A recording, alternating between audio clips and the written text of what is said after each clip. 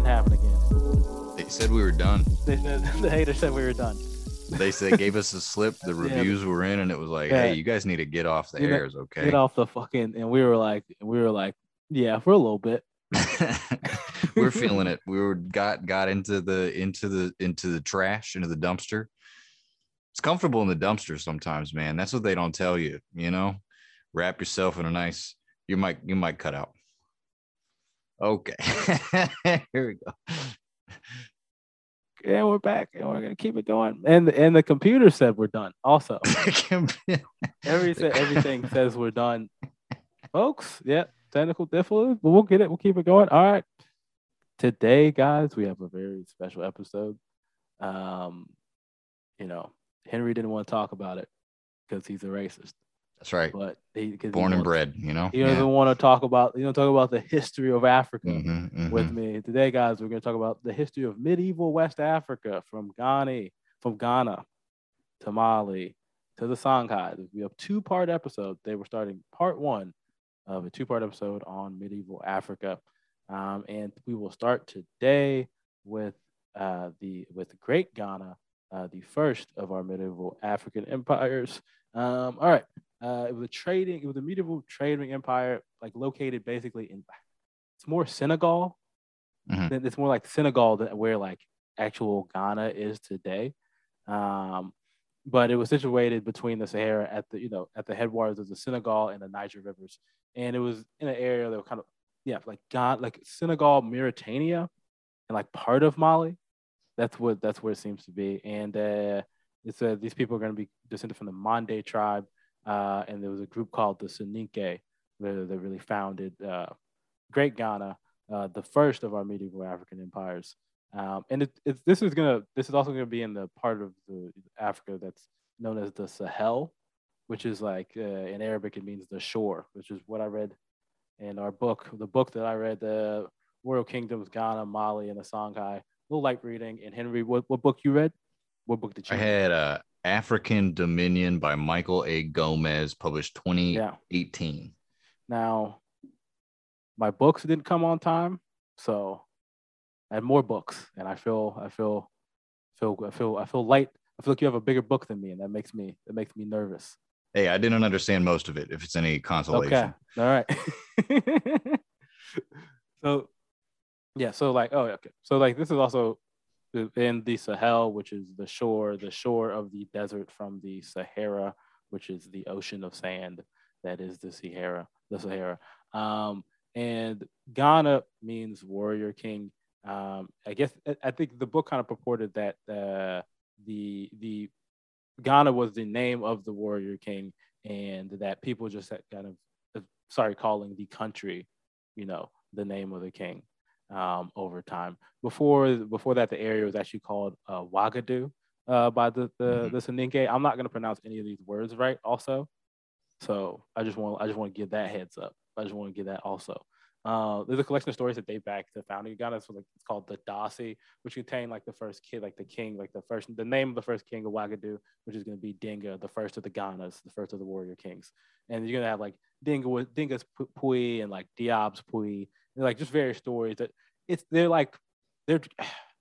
they're almost like fairy tales. They're fairy tales. They're folklore. They're like fighting six-headed dragons, but they also just a bunch of badass shit. Yeah, like you know what I mean, like they're sacrificing and like all that type of stuff. But this also gets us into like the historical accounts of these empires. Early, we're gonna have to rely on a lot of griot tales, which is just folklore, kind of. I mean, griots are a West African. They're like a West African oral historian. Yeah, like poetry is obviously thrown in there as well. Yeah, and they'll tell the history of the entire clan or whatever through they'll just speak it. They'll tell it to you. Yeah. So a lot of the early accounts we have are from griots, and a lot of folklore, and then that will contrast later. We have a lot of stuff from Arab travelers. Yeah, and that has its own spin.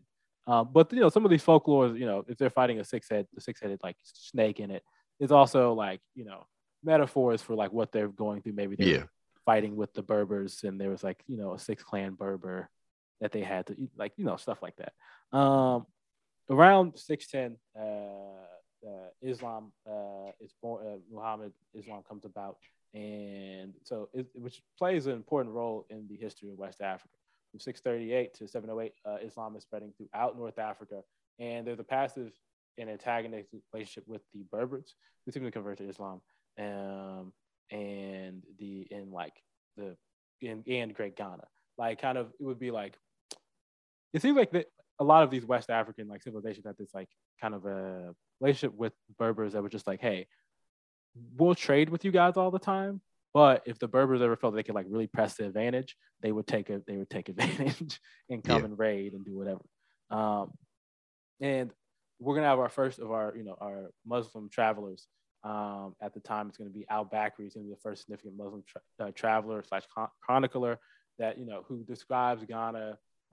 Describes the capital of Ghana as a large city with 12 mosques where a king took an active part in the like day-to-day running of activities. He describes the king's palace as having like the king's like palaces having like gold shields and gold swords, and gold ornaments everywhere. Every like regular people had gold, and it was I remember reading that or some of the earliest archaeological finds where these were like really badass gold swords. Which, just to imagine, gold as specie, it's usually, you can refine it into a crown or a coin or whatever. But I think of like, how much gold must there have been for them to be making gold swords, as well? Like, that seems a little excessive. Like, there's higher priorities for gold, but by the time you have so much of it, like, I don't know, what else can we can do? Swords, we can do shields, we can do whatever you want, man. Yeah, and that kind of gets into like the like the like gold mines and like Wangara, and like they don't know the actual location of these like gold mines that they purport to have. Was this place called Wangara, and it was actually the same place. If you read like Diop's Puy, it's where like Amadou, the hero of Diop's Puy, kills Wagadu Beta, the six-headed snake monster. So like it's which is at this place called Wangara, and it's supposed to be like a lot of gold. Wangara was an island. When it was flooded, you could reportedly like see the gold laying on the ground. There was just so much gold. And then they the oh, I see. I'm actually looking at a page here. It says Wagadu's seventh king is saved by a young suitor who kills Beta. Beta's severed head lands in Bure, in the land of southern man speakers, which becomes a new source of gold. So they had like, you kill this monster and you throw the head somewhere, and then it is transmuted into gold, which then finances your kingdom. Yeah.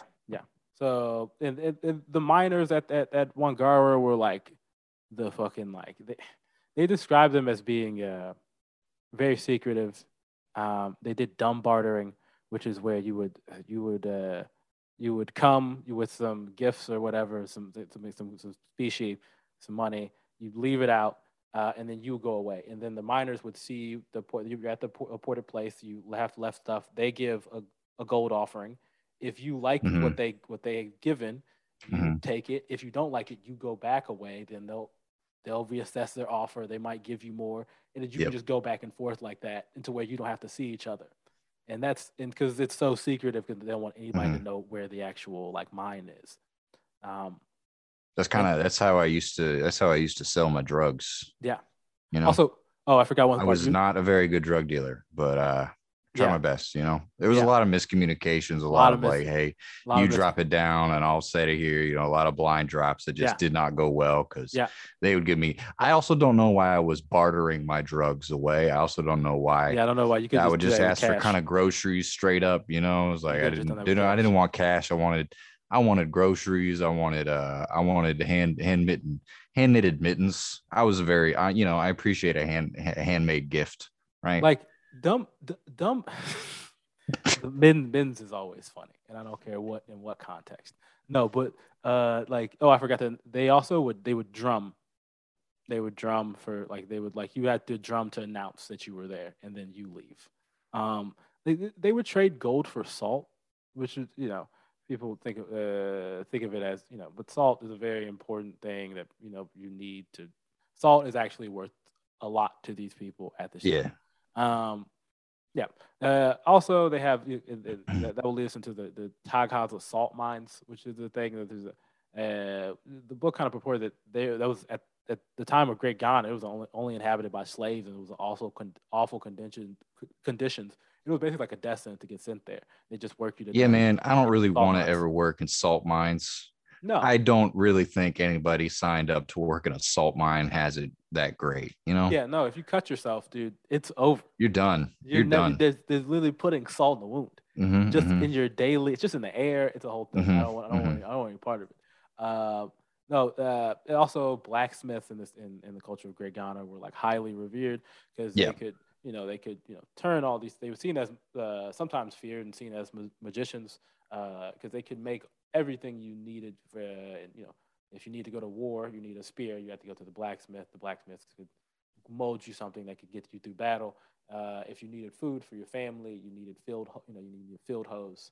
You needed like actual tools to work in the field. They could do it. They could do that also and help you feed your family and make money for yourself. I mean, they made swords out of gold, so Yeah. Also, they made clearly crazy, right? Yeah. No. They were sick. And a lot of they have these natural resources, but a lot of the wealth is coming from the massive trans-Saharan caravans that traded gold, salt, honey, leather, everything between the Middle East and North Africa, to Ghana or to West Africa. They called it in the book. They called it West Sudan. They said was a name that was a lot thrown around a lot. And that they knew Sudan because Egypt. They knew that Sudan was south of Egypt, but this is everything west of that was just West Sudan, the vast expanse of West Sudan. Now, so like Virginia and West Virginia. Yeah. Well, don't ever compare. Actually, don't know. I feel like there's a better geography comparison there. Don't ever compare Virginia and West Virginia to Africa. Don't ever compare. That's the West. Africa is the cradle of civilization. West Virginia is literally gerrymandered. Yeah. No. Literally. There's all right. There's mad dudes named Jerry. They're gonna get mad at me if I start talking about West Virginia. Just hold up, brother. It's pretty bad. I don't want to go back. I drove through it once. I was like, I get the vibe. I'm good. I'm all right. A lot of mountains, a lot of highways. I almost died. Never mind. Let's move on. Yeah, no, it does seem it. West Virginia. All right. Gonna drive off a mountain in West. There's that song. There's that song that the dude's talking about Blue Ridge Mountain, like West Virginia, like West Virginia mountain mama. Yeah, take me home. Take me home, country roads. That's an awful part of the country. getting the fuck out of West Virginia. Yeah, out of these country roads. Yeah, you got taking these country roads right on through West Virginia. Yeah, you right? gotta get out of here. I'm going home, man. I'm a coastal elite. Coastal elite, man. I live on all three coasts. I'm a coastal elite. Yep. Don't matter. Gulf Coast, East Coast, I'm sorry that your coal mine closed. Okay, my bad.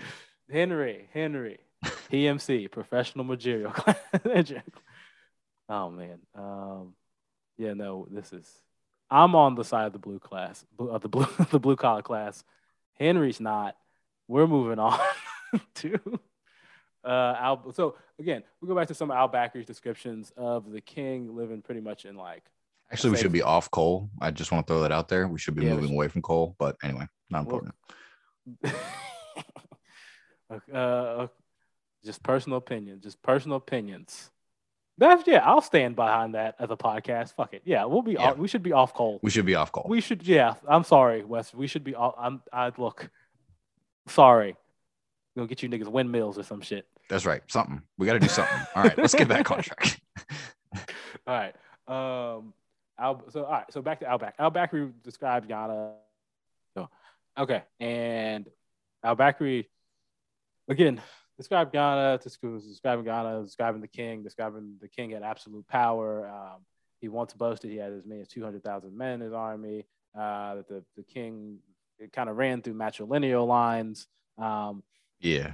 And Ghana described, Ghanaian or Great Ghanaian Justice at this time, excuse me, as the king, there was like this thing, it's like called in the village, it's called trial by wood, where like they would put water on, they would put wood and water, and they would give the person the water, and if that person vomited, you're innocent, but if you don't vomit, you're guilty.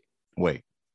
Okay, because I didn't hear about this. If you think about that, that's the trial by wood. You put wood in water. Yeah, like this is something out in the villages. This is not like so like.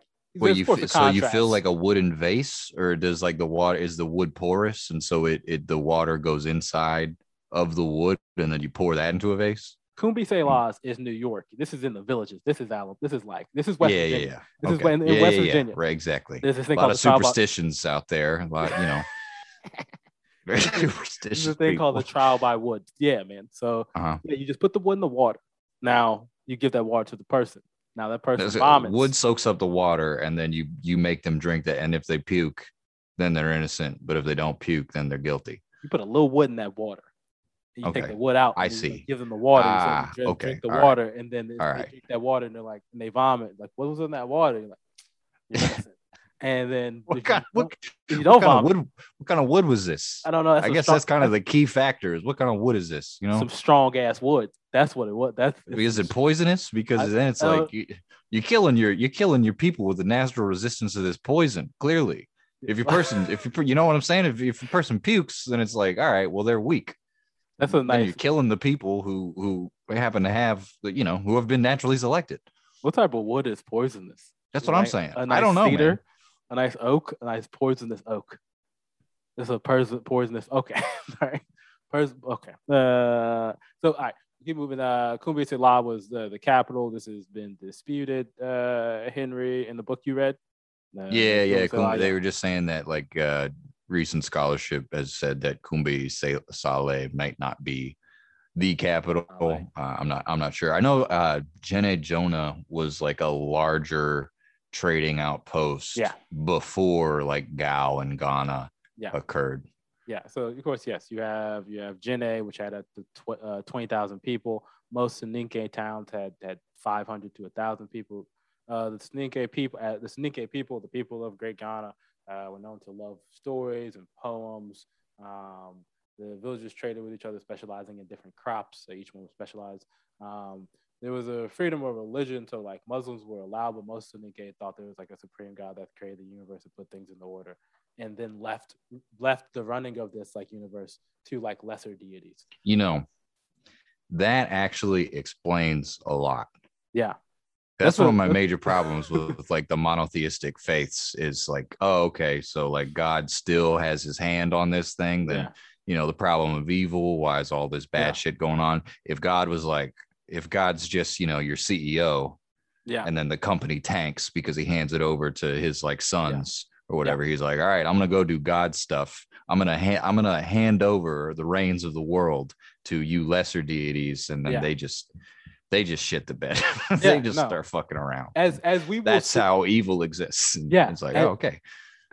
As we will see in this like this medieval West Africa that we go through, Ghana, Mali, and the Songhai Empire, people's sons can't follow up. Yeah. People, when you put it in the hands of somebody else, they often fuck it up. Yeah.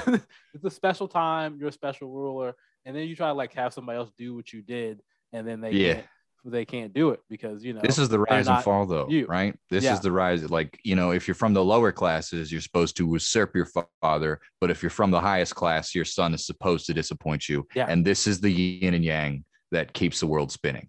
Yeah, no, it's coming to us. It feels like it's coming to a stop, big dog. But maybe. I don't know. Just kind of also everything had a spirit. The ancestors were like revered, but they said like they weren't worshipped. So this leads into of course the fall of Ghana, which happens by 1050. There's going to be Abdullah ibn Yasin, in the Almoravids, since they were like in North Africa, were trying to convert Spain, and to convert Spain to Islam, and take over Spain, and then also they were trying to convert Ghana and take over Ghana. They captured some Ghanaian trading posts at Tarkur and Ogdegurst. I always fuck up that one. Oudagust. And they were like ceaseless raiding on Kumbe Saleh. And this weakens Ghana. And this weekend, it doesn't destroy Ghana, but then the Susu people, who are an important part of Ghana, they're descended from the Cisse, kind of break apart, and they kind of form their own dynasty known as the Tante. And this is kind of breaks apart Ghana because the Cisse are an important part of Ghana. So it just kind of fractures from within. Like you get pressure from the Almoravids to the north, and then the Susu people are just like, now's our chance. We need to bust out of here. They start their separatist movement, which fractures the entire state. And then it's just like, all right, well, we're done. It's like we don't trust, you might not trust the leadership that's in power at that time. You're like, we're better. And then it's like, oh, you're gonna let them do this, and then you're not okay, now we're apart because I already think I'm cooler than you. I already think I got newer shoes than you. I got the goods, man. Yeah. That's how it goes. That's how empires break apart. That's how it happens. All right. And so the Susu are, the Susu play an important part in our next story, which is going to be after the fall of Ghana. The next great empire to rise is going to be the Mali Empire. This can be located 205 miles south on the Niger River from where Kumbe Salah was in old Ghana. This is going to be the Mande speaking Mandinka people. They're going to be the founders of Mali. The Mandinka people are divided into 12 clans. Each clan has a head. The clans were separated by caste. There were hunters, blacksmiths, artisans. They also revere blacksmiths a lot, as it's concurrent from through Ghana to Mali. For a long time, the clans fought amongst themselves, but then the kings got together, and they selected a Mansa, and the Mansa was known as the King of Kings. During Mansa Barmandanas, which Mansa Barmandanas rule, there's a drought. An Almoravid ambassador comes to him and says, hey, if you convert to Islam, the drought's going to stop. He does, the drought ceases, and that's how the Mandinka, the people, become Muslim. In 1087, Abu Bakr dies, and we see the Almoravids raids kind of like fade out. They die out, and then the Sumanguru king, who is king of the Susu, this man named Sumanguru, is fighting for control over the gold and salt trade. He wins, and he's described pretty much as having a reign of terror. Now, is this like like Islamic suggestion or like preference for like the Muslim, like for like their Muslim Mandinka, and the Muslim people of Mali? Maybe, because like we don't know. I mean, they just describe him as like this, like the complete like evil, like has his opponents killed. Is there high taxes? He like kills women and children. He's like the fucking. But as we see in like, even in the stories he said like about Sundiata, which we're going to talk about, he doesn't kill. He like takes pity and doesn't kill the rulers of opposing kingdoms when they're children. In the case of Mali, even in Sundiata's story, that makes sense. But is this just like a slander campaign? Yeah, there's a slander campaign because now the kind of Muslim chroniclers and like storytellers, now they control like the story. I mean I don't know. I don't know Sumanguru.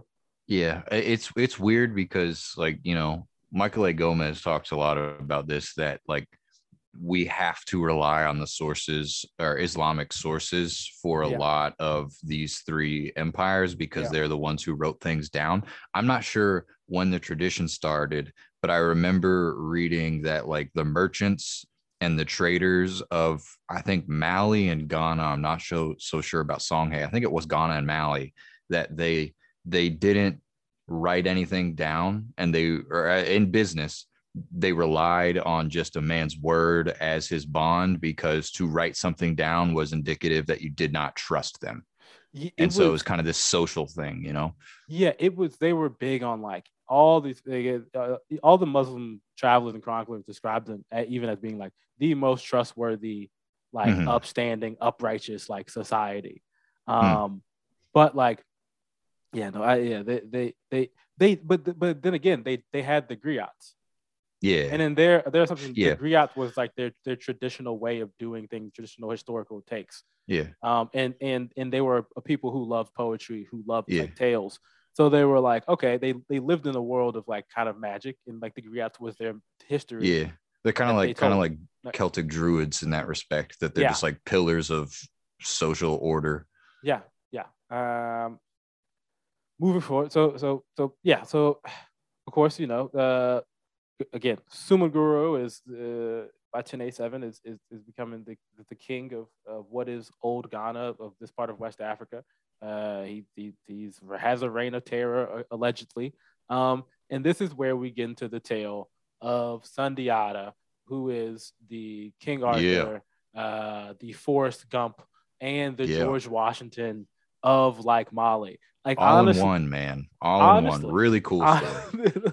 honestly, there should be a check for like somebody from Mali should be like talking to Tom Hanks, like, where's my money for whoever directed Forrest Gump, because it's kind of a rip off. It's actually kind of wild. Okay, so Sundiata Keita was a prince and the king, and then the founder of the Mali Empire, born in 1190 to Magan Konfata, the king, and his mother Solon Solo Kinjudu. I'm messing up her name. Sogolon Kinjopu or Sogolon Keju. Yeah. Who is a hunchback. Yeah. More. Let me. Let's just talk some shit about Sundiata's mom for a little bit. You're gonna talk shit about Sundiata's mom?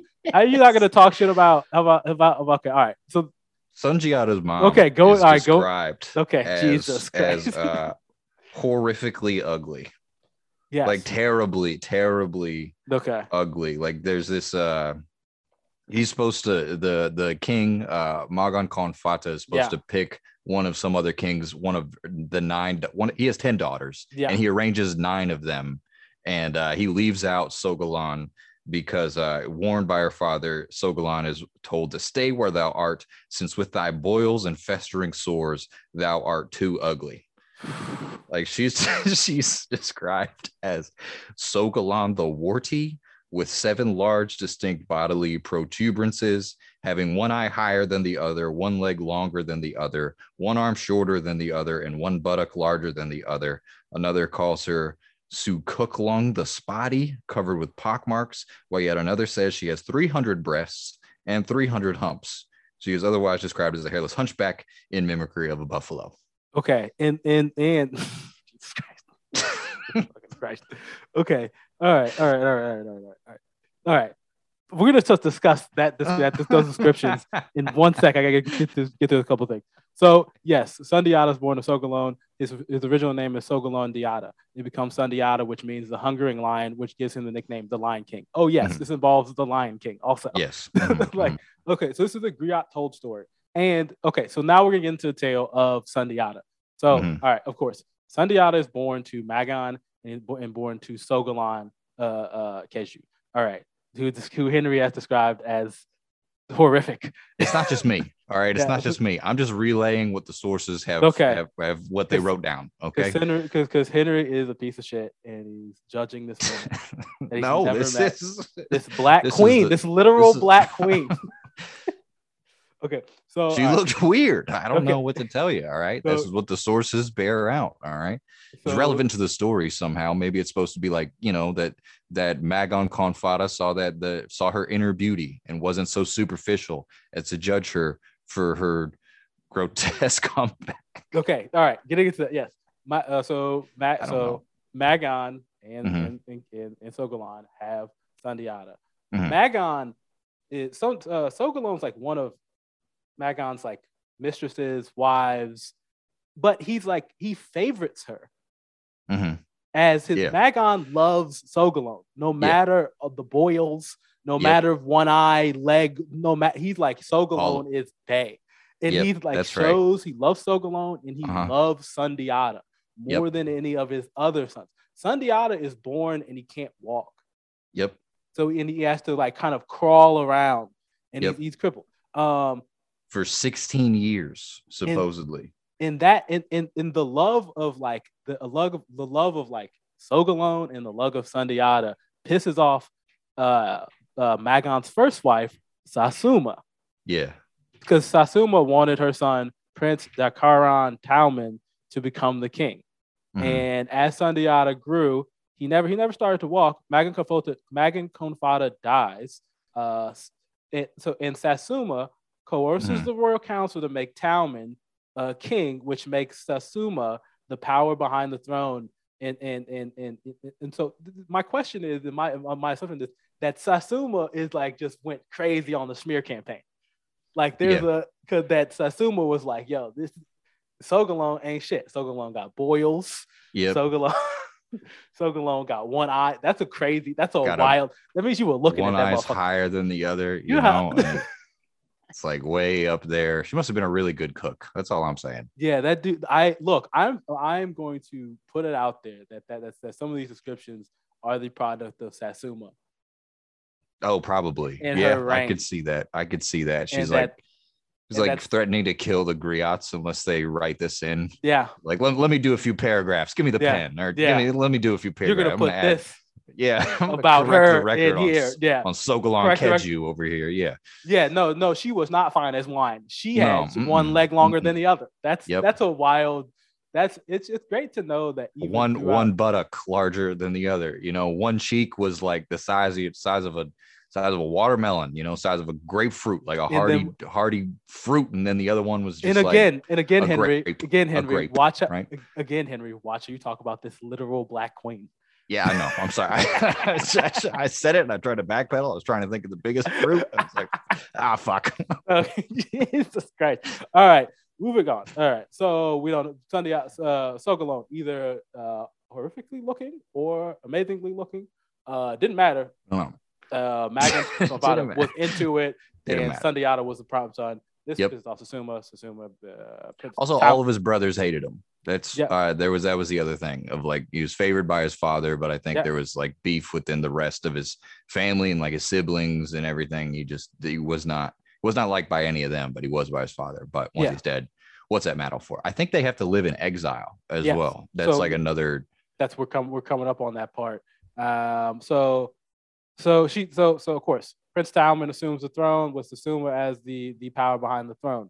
Sasuma makes Sundiata live in a storage shed behind the palace. As you do, yes. Mm-hmm, mm-hmm. But he perseveres and makes friends, and that's where he makes some of his best friends throughout his life. I think Sundiata's like best friend, the grandson, is Mansa Musa.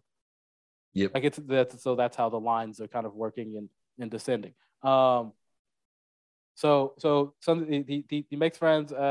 Suman Guru invades because I think Mali was not paying the taxes or some shit like that.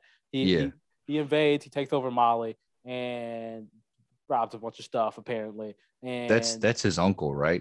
No. Suman Guru, his uncle or his brother. No. Suman Guru is of the Susu, who is my understanding is like that. He's a separate. This is a separate invading tribe, clan, empire, whatever.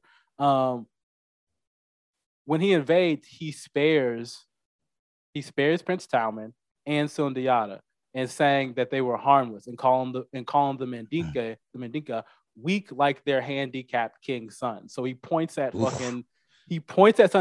It's like, y'all are weak like this. It's just like this is a representation of your entire empire. Your entire clan is crippled. Yeah. So one of the people that he makes friends with while he's living in this shed is a blacksmith. Again, the magical blacksmith. Mm-hmm, so the blacksmith makes fucking braces for Sundiata's legs, a la fucking Forrest Gump. Where's the check for Sundiata? So he fucking makes braces for his fucking legs. And Sundiata is learning how to walk. And he's exercising, and without hard work, he basically just fucking learns how to walk, like Forrest Gump. Again, where the fuck is the check? Yeah. So Sasuma, again, with hearing that he is getting healthy, she like goes to a council of 9 witches and puts a curse and tries to put a curse and kill Sundiata. It doesn't succeed because Sundiata's heart is so kind, so it weakens the spell. Sogalan, upon realizing this, takes Sundiata and they go live in exile. Yep. In Mina. Mina and they're like, you know, they're favored by the king of Mina. I think now Mina is the old king of the old kingdom of Great Ghana. So within the story, he's favored by the king, which is like, if we're gonna like break this down, like how the folktale and like how they're like what they're trying to establish in the folktale is, he's favored by his father, the king, so he has that as backing his power, and then also he's favored by the true historical great Ghana, which is the great empire of the time that had just fell. And if you want to live, I'm also been favored by them. I am now the favorite, just building like, oh, I'm the favorite. These are all my rights to the throne. This is all. And so he goes and lives in Mina, right? And then when they live in Mina, the Mina king loves Sundiata basically as a son. Back in Mali, Sumanguru's taxes increased so much that Mali couldn't pay. Sumanguru had to invade again. Talman and Susuma flee. Loyal subjects send a message to Sundiata asking for him to come home. They say the Mandinka are ready to fight. I hope I'm saying the Mandinka right. The Mandinka are ready to fight, but they need a general. Sundiata returns to Mali with troops returns to Mali with troops from the king of Mina. The king of Mina has sent with him. And then they add to the Mandinka warriors. Sundiata and Mali score like massive victories. And after 5 years, the armies of Sundiata and Sumanguru meet on the plain of Karina. The night before the battle, Sumanguru comes to Sundiata as an owl, which is a bad omen of the Mande people. And then they have an epic convo. And I'm just gonna pull out the book because it's the convo is it's real. Okay. It's very like so this is Sumanguru just popping up as an owl, and he's just like, Sumanguru's like, I am the king of Mali by force by force of arms. My rights have been established by conquest. And then Sundiata's like, then I will take Mali from you by force of arms and chase you from my kingdom. And then Sumanguru is like, know that I am the wild yam of the rocks. Nothing will make me leave Mali. This dude's crazy. This dude's crazy. All right, the wild yam of the rocks. The wild yam of the rocks, Doug. Okay. And Sundiata responds, know that I have in my camp 7 master smiths who will shatter the rocks. Then Yam, I will eat you. And then Sumanguru is like, I am the poisonous mushroom that made the fearless vomit. And then Sundiata is like, as for me, I am the ravenous cock. The poison does not matter to me. And then Sumanguru is like, behave yourself, little boy. Or you will burn your foot, where I'm the red hot cinder. They're snapping. They're really getting intense. And then Sundiata is like, but me, I am the rain that extinguishes the cinder. I am the boisterous torrent that will carry you off. Sumanguru is like, I am the mighty silk cotton tree that looks on the high tops of other trees. And then Sundiata is like, and I'm the creeper that climbs to the top of the forest giant. And then Sumanguru is like, enough of this argument. You shall not have Mali. And then Sundiata is like, know that there's no room for 2 kings on the same skin. Sumanguru, you will let me have your place, saying, you're gonna let me be king. And then Sumanguru's confident in his magic that makes him like invincible. I just gotta say, I wish I would read that forever. That is, I'm gonna sell so many kind of trash talking forever. You know what I mean? There's so many. You could go throughout all eras of history, throughout all eras of time, and just keep on up to the modern day, where you're like, beware of me, Sundiata. I am the cheap carnival cotton candy from the sketchy vendor. I'm gonna tell so many people I'm the yam of the rocks. Are you joking? Are you fucking I am the wild yam of the rocks, man. I am the wild yam of the rock, bro. Are you joking? What the fuck are you talking about? It's don't fuck with me. I'm the wild yam of the rock. I'm a wild yam of the rocks, man. Yeah. Even the way that like Sumararo's kingdom or Sumanguru Sumararo's kingdom is described, Susu. Yeah. Susu's impenetrability is represented by a triple curtain wall behind which Sumaoro lives atop a 7-story tower, his macabre chamber filled with human heads. So mysterious a capital, it is called Dark Forest, a stronghold of sorcery. Bro, yeah, that's Sumanguru is described as like the most terrible, terrifying motherfucker you've ever met in your life. Oh yeah, oh yeah. And he perches on you like in the owl form. It's like fucking. I'm the yam of the rocks, motherfucker. The yam of the rocks is said to have had either a jinn or a gorilla for a father and 2 mothers going back and forth between their wombs. This is a refried baby. Okay. I can't decide what place. As I'm so balling. As a baby, I had 2 wombs. I had 2 wombs. I had 2 wombs. I had 2. The yam of the rock has 2 wombs. The yam of the rock. I'm the from now on. Address me as the yam of the rock. Yam of the rock, right on. I'm the yam of the rock now. Okay, that's who I am. That's with Sundiata. Like I'm gonna fucking smash the rocks, and then I'm gonna devout. And then Sumanguru was like, I'm the fucking wild mushroom, dude. I'm the wild mushroom, bro. That's beautiful. I have immunity. You know, I wish they would keep going. Like I said, yeah, I wish somebody would just take this and run with this. You know, I'm about to get into some griot tales because that shit's fire. All right. So basically, all right. So Sumanguru was like confident in that his magic's gonna like keep him. Sundiata can't do that because he's impenetrable. That's what he feels. And then, but he is like a little bit shook. He's like, why is that young boy so confident? What does he know that I don't know? Like, what's going on? Another point in the tale where Sundiata is like rescued by a woman or his sister. It said that he's like about to enter the Battle of Krina the night before. His sister Sogalan Kolokan is also skilled in the spiritual arts and operates independently of Sundiata, looking after his welfare. To that end, she either risks or actually sacrifices her virtue, so presumably her virginity, volunteering to enter Sumaoro's bedchamber to learn the secret of his Tana. So whatever he had, whatever magical essence, I guess his Tana that was protecting him. So that's how the fucking arrow. Yeah. Okay, that wasn't included in my. Sogalan Kolokan goes and she's like, she basically seduces him and learns the object that would. Sorry, the secret of his Tana is actually the object that would prove disastrous if discovered by his enemies. Sumaoro succumbs to the golden pearl of the Mande, revealing to Kolokan that his Tana is the spur of a white rooster. At its most elemental level, Kolokan's dubious role is key in what is otherwise an entirely masculinist enterprise. Her intervention, a critique of that masculinity. So in this, she gives him the secret. She gives Sundiata, her brother, the secret that allows Sumaoro's defeat.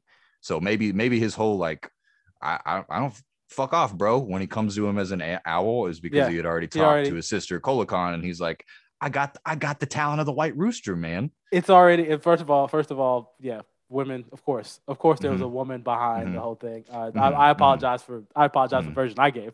Second of all, also that's the story of fucking how like Texas was fucking made. Also, that's the Yellow Rose of Texas.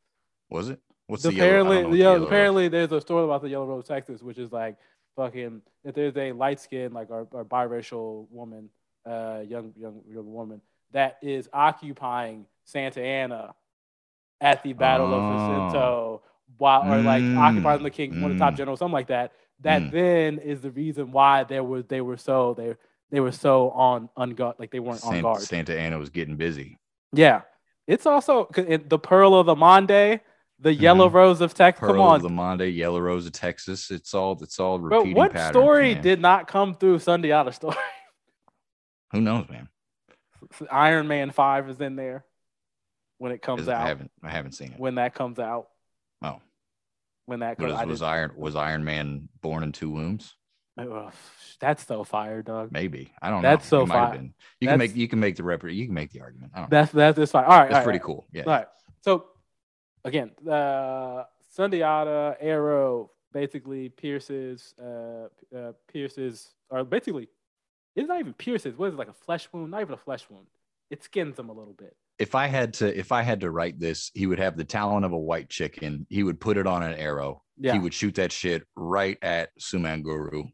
Sumanguru would be like looking at the arrow in slow motion as it kind of penetrates his mystical field, and you get like the split shot of his eyes widening before he's pierced right in the heart by this arrow, you know? Yeah, but that's not the way it's written. It's written that it kind of skins him and nicks him a little bit. He's like, oh shit, my fucking magic doesn't work anymore. Yep. Runs off like a little bitch. That's honestly like no cap about that. That's just what happened. That's, he flees, never to be seen again. Some say the Susu army was swallowed up by the mountains after that. And because of his courage, he was chosen by the Council of Kings, King Arthur, as the Mansa or the King of Kings of Mali, and he rules from 1230 to 1258.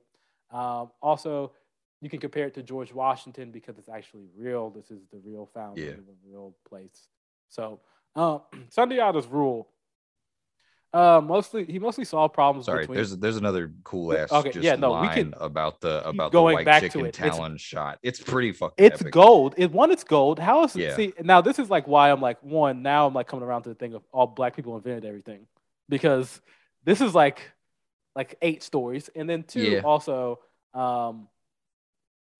Man, how is Hollywood flaked on this one and not had this? I know, right? This is such a cool story to tell here. Like, so first of all, they name Sundiata a Donson Karamoko, which means like a master hunter, which he's like appointed after firing this arrow. And then you've got the Battle of Krina. Real struggle is between Sundiata and Sumaoro as sorcerers, beginning either with the killing of Sumaoro's protective 27-headed jinn, Susu Fengoto, or his monstrous 44-headed snake. Grazed by an arrow, armed with his Tana, Sumaoro immediately felt powers leave him and flees. Either he and those with him turn into pillars of stone, or he escapes, disappearing into the mountains, never to be heard from again. But so you also have a 27-headed jinn or a 44-headed snake, either one that is just riding with Sumaoro, and you're just why the fuck has it like Hollywood been like, yo, Sundiata's tail, here you go. They probably fuck it up. I don't trust those fuckers. They would destroy it. They would destroy it. Yeah, they would destroy it. But it'd be like that's black. That's surreal. That's King Arthur. That's pretty cool. Yeah, it's a good fucking tale. All right. Anyway, it's a little bit scary. It's a little bit. It's pretty graphic. Yeah. They were pretty graphic. All right. And there's all sorts of like mysticism and cool imagery and whatnot. Yeah, no, it's dope. All right. Sundiata actual rule. Yep. Mostly solves problems between the tribe. I already said that. Most of the punishments, that they were giving out during this time were cruel by today's standards. They cut off hands for stealing. They cut out tongues for lying. Banishment was a big one. He was loved for its fairness. Again, fairness at this time is completely, not today. And Niani was the capital. The lands around Niani first, and then later the whole country was known as by the Mendika as the Bright Country. So that's what it was called, the Bright Country. And Sundiata was known to wear garments of a simbone or of a hunter. It's like very plain with like a tight trousers, plain smock, and a bow slung over his back. Very informal. Like I'm a citizen. I'm a citizen president. It's all politics. Also the setup for like he set up this system of cultural exchange with other kings that was like, hey, I'm gonna send my children to you, and then you send your children to live with me, and that's how we will not fucking kill each other, because I'm not gonna kill my kid and you won't kill your kid, right? And that's a good. Well, you see, that's kind of an assumption there. Yeah, that's an assumption. It's an assumption. Like it's a little bit. I guess people love. What if you trade children with a guy who like hates his kids? Like, fuck these fuckers. They took my dreams from me. You understand? I'm king. I don't want to be king. I had to be king for these little I had to shitheads, be kings to provide for my 27 children. Exactly. You know what I mean? Okay. And so it's also what Tokugawa did, which I thought was interesting to see something like re-emerge. Yeah. Is that Tokugawa only he didn't do it. It was a one-way street with him. You know, Sundiata is like putting himself out there in order to bring the kingdom together. Tokugawa was like, all right, you send your children to Edo and I keep them. Yeah, no, that's it's a lot of different ways kidnapping can happen. Mm-hmm, mm-hmm. There's like a mutual kidnapping and then sort of a non-consensual kidnapping, and then, you know. Yeah, I mean, I just want to say when I get kids, no kidnap. Don't take my kids nowhere. Let me keep my kids. All right. I just want to say that. For who? Huh? For who? I don't know, dog. Mad kidnapping. I don't know if you've read West African history. There's a lot of kidnapping. Oh yeah. Okay. Yeah. Fair enough. Yeah. No. So. Okay.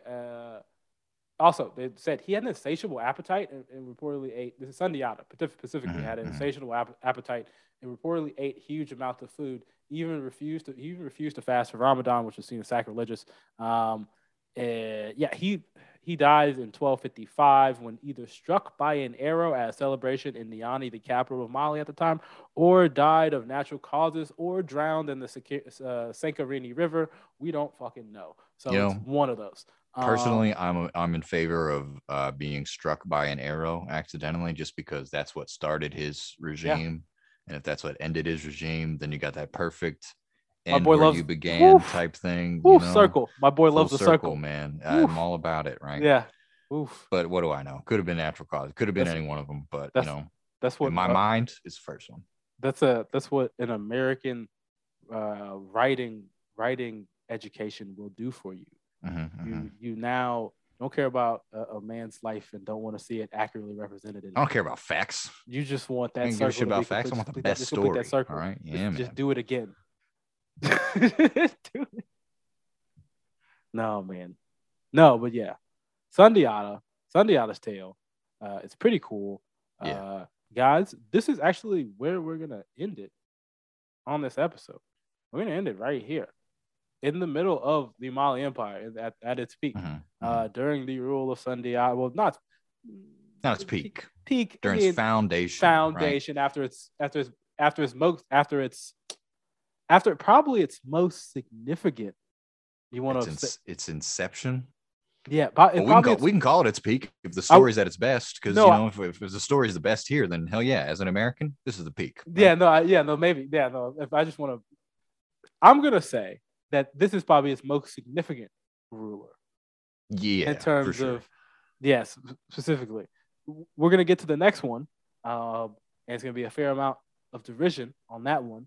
We're gonna talk about Mansa Musa, the fall of the Mali Empire. We'll also we're gonna mention maybe did the Mali Empire discover America like everybody else discovered America? Who didn't fucking discover America at this fucking point? We're also gonna talk about the fucking Sangha Empire, Sunni Albert, Askia Muhammad, the fall of the Songhai Empire, and the havoc that was West Africa after that. And then a little bit about the slave trade on the next episode of Hard Fried History. Right. I heard that the Mongols actually discovered America. Everybody fucking they had America. Interbred their horses so finely that they had developed this type of horse that was actually able to walk on water.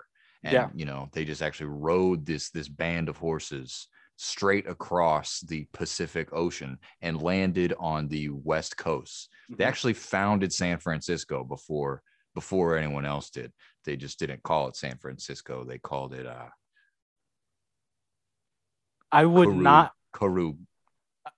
Carmack. I would, and I know, I know you made that up, but I don't care because everybody discovered fucking everybody discovered America. If you dig deep enough down San Francisco, you can find some fucking Mongol arrows. It's crazy. Mongol arrows, Mongol horseshoes. It's nuts. My cousin discovered America. All right, fine, guys. Next episode. Thank you guys for listening. We're back. Tell all your friends about us. Do all that type of stuff. We love you.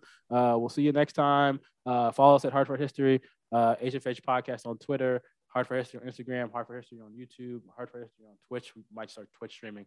We're just going to keep this thing going. We're probably going to start switching we'll talk about that in a little bit. Yeah. But we love you. We'll see you next time. Henry, what's your social media? Sorry. Just follow me on Amazon. I'm just Henry Price. Okay. Joshua B. Stokes, Instagram, Facebook, Instagram and Twitter, and YouTube soon. All right. Thank you. We'll see you next time. All right. Peace, everybody. Peace. Bye. Bye.